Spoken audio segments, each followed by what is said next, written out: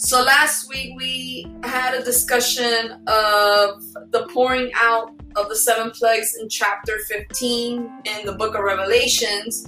And this week I was supposed to release the discussion of chapter 16 that speaks of the 7 bowls of God's wrath. However, I was unavailable to do so, so I will be covering it today. So I will begin with reading chapter 16, verses 1, and then explaining what this chapter stands for in the book of Revelation. So let's begin. Then I heard a loud voice from the temple saying to the 7 angels, "Go, pour out the 7 bowls of God's wrath on the earth." The first angel went and poured out his bowl on the land, and ugly, festering sores broke out on the people who had the mark of the beast and worshipped its image. The second angel poured out his bowl on the sea, and it turned into blood like that of a dead person, and every living thing in the sea died. The third angel poured out his bowl on the rivers and springs of water, and they became blood. Then I heard the angel in charge of the waters say, "You are just in these judgments, O Holy One, you who are and who were, for they have shed the blood of your holy people and your prophets, and you have given them blood to drink as they deserve." Now moving on to verse 7. And I heard the altar respond, "Yes, Lord God Almighty, true and just are your judgments." The fourth angel poured out his bowl on the sun, and the sun was allowed to scorch people with fire. They were seared by the intense heat, and they cursed the name of God who had control over these plagues, but they refused to repent and glorify him. The fifth angel poured out his bowl on the throne of the beast, and its kingdom was plunged into darkness. People gnawed their tongues in agony and cursed the God of heaven because of their pains and their sores, but they refused to repent of what they had done.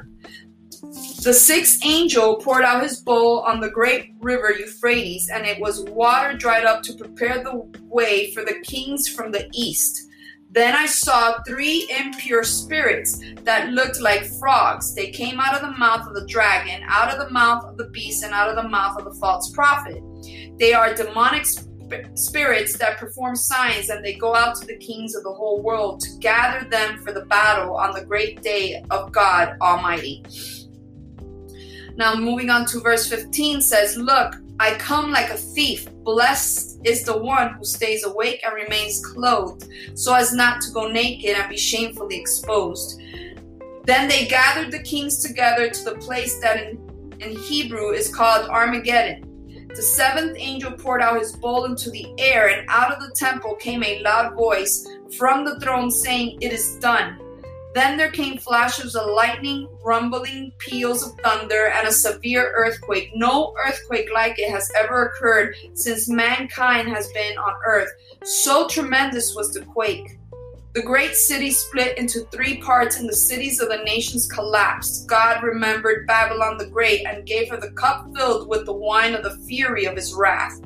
Every island fled away, and the mountains could not be found. From the sky, huge hailstones, each weighing about 100 pounds, fell on people, and they cursed God on account of the plague of hail, because the plague was so terrible. Now, let's start dissecting what the 7 bowls of God's wrath stand for. So I'll begin with 1 through 6. It says that the bowl of judgments are God's final and complete judgments on this earth. So the end has come. There are many similarities between the bowl judgments and the trumpet judgments. Okay? But there are 3 main differences. 3 main differences. Number 1, these judgments are complete, whereas the trumpet judgments are partial. Number 2, the trumpet judgments still give unbelievers the opportunity to repent, but the bowl judgments do not. And number 3, mankind is indirectly affected by several of the trumpet judgments, but directly attacked by all the bowl judgments.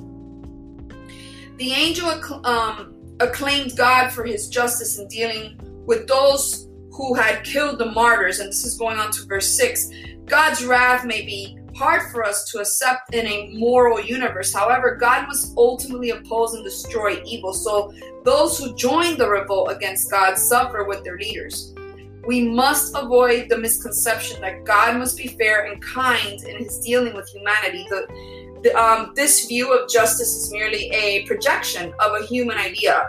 People who believe this notion appeal to tolerance and forgiveness and assume that God must play by our rules. That is not the case. In reality, God sets his own standard of justice. He uses his power according to his own moral perfection. Whatever he chooses or he decrees is fair, even if we don't understand or like it. Those who rebel and reject God are not rejecting a lifestyle option. They are rejecting truth and justice itself. Verse 7 is explained as this: the significance of the altar itself responding is that everyone and everything will be praising God, acknowledging his righteousness and perfect justice. Now, moving on to 9 through 21, we know that the people realize that these judgments come from God because they curse him for sending them, but they still refuse to recognize God's authority and repent of their sins. So Christians should not be surprised at the hostility and hardness of heart of unbelievers. I mean, we should not be shocked at all. Even when the power of God is fully and completely revealed, many will still refuse to repent. So don't wait until just the right time before turning to God. Do it now while you still have the chance. If you continually ignore God's warnings, you will eventually be unable to hear from him at all. And we do not want to get to that point. Verse 12 specifies that the Euphrates River was a natural protective boundary against the empires to the east, which included Babylon, Assyria, and Persia. If it dried up, nothing could hold back invading armies. The armies from the east symbolize unhindered judgment.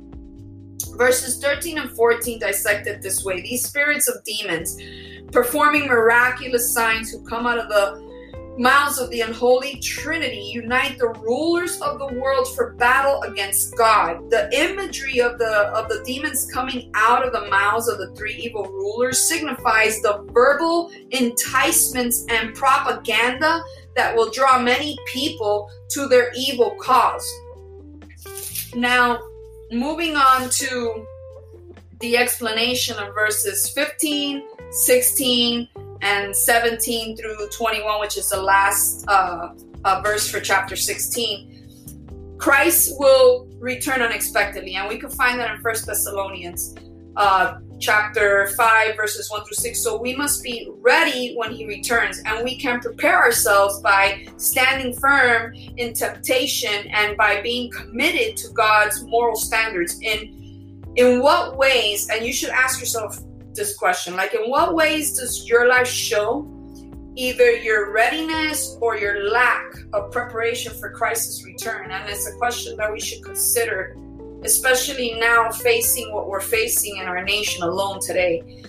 This battlefield called Armageddon is near the city of Megiddo, which is southeast of the modern port of Haifa, which guarded a large plain in northern Israel. It is a strategic location near a prominent international highway leading north from Egypt through Israel, along the coast and on to Babylon. Megiddo overlooked the entire plain southward toward Galilee and westward toward the mountains of Gilboa. So sinful people will unite to fight against God in a final display of rebellion, and many are already unified against Christ and his people, those who stand for the truth, peace, and justice, and morality. Your personal battle with evil foreshadows the great battle pictured here, where God will meet evil and destroy it once and for all. So be strong and courageous as you battle against sin and evil. You are fighting on the winning side. Now, I know that you guys probably don't hear much of Babylon, which is all over the Old and New Testament. But for more information on Babylon and what it represents in Revelation, you could also go all the way back to chapter 14, verses 8, because we spoke of Babylon in chapter 14. The city's division into 3 sections is a symbol of its complete destruction. The destruction of Babylon, which is mentioned in verse 17 through the last scripture, 21, is now described in greater detail. So the great prostitute called Babylon represents the early Roman Empire with its many gods and blood of Christian martyrs on its hands. Okay, and in all honesty, we need to consider our salvation on a continuous basis, making sure that we understand that to be saved, sanctified, and filled with the Holy Spirit should be our primary concern, especially now, and be able to share that news with others and make sure that they know about the goodness of Christ is extremely, extremely important. God doesn't want any one of us to perish. He doesn't want to lose a soul. This is a spiritual warfare that is being fought out there, and that's why there's a lot of churches and leaders calling out for prayer warriors and having prayer meetings. For example, my church, Christ Fellowship, has a prayer meet tonight. So it's important that we get on our hands and knees and pray. Pray for our country, pray for our nation, pray for the people, pray for the world, pray for everything that's eventually going to take place. And I honestly can't say when, but I have a feeling it's going to be sooner than later. So God bless. Next week, we'll be talking about seizing the final victory, which is Babylon, the prostitute on the beast in chapter 17. So stay tuned till then, and we will be discussing that. If you guys have any questions, let me know. Any suggestions, let me know. Until then, I will get back to you guys on Revelation 17 next week. God bless.